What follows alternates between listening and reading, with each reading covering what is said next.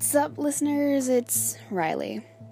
Welcome to The Pack Talk, a place where ideas collide.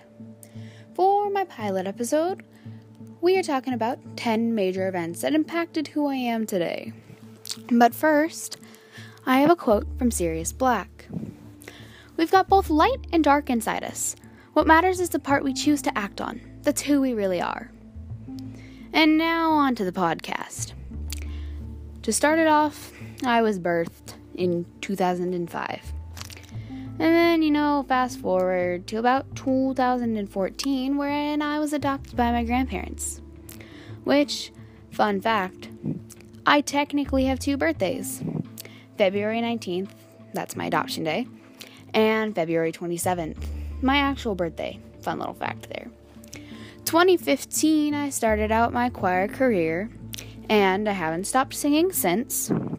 And then in October of 2015, my godfather died. He was like a dad to me, and that hit me really hard. So October is always a really rough month for me to deal with.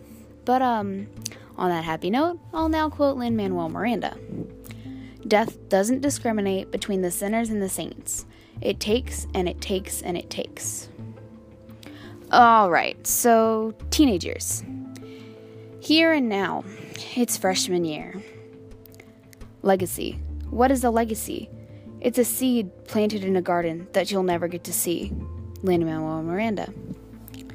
Freshman year, so not really how I thought I'd start my year, but I wanted to give a bootleg of the Beetlejuice musical to a girl named Lucy from choir.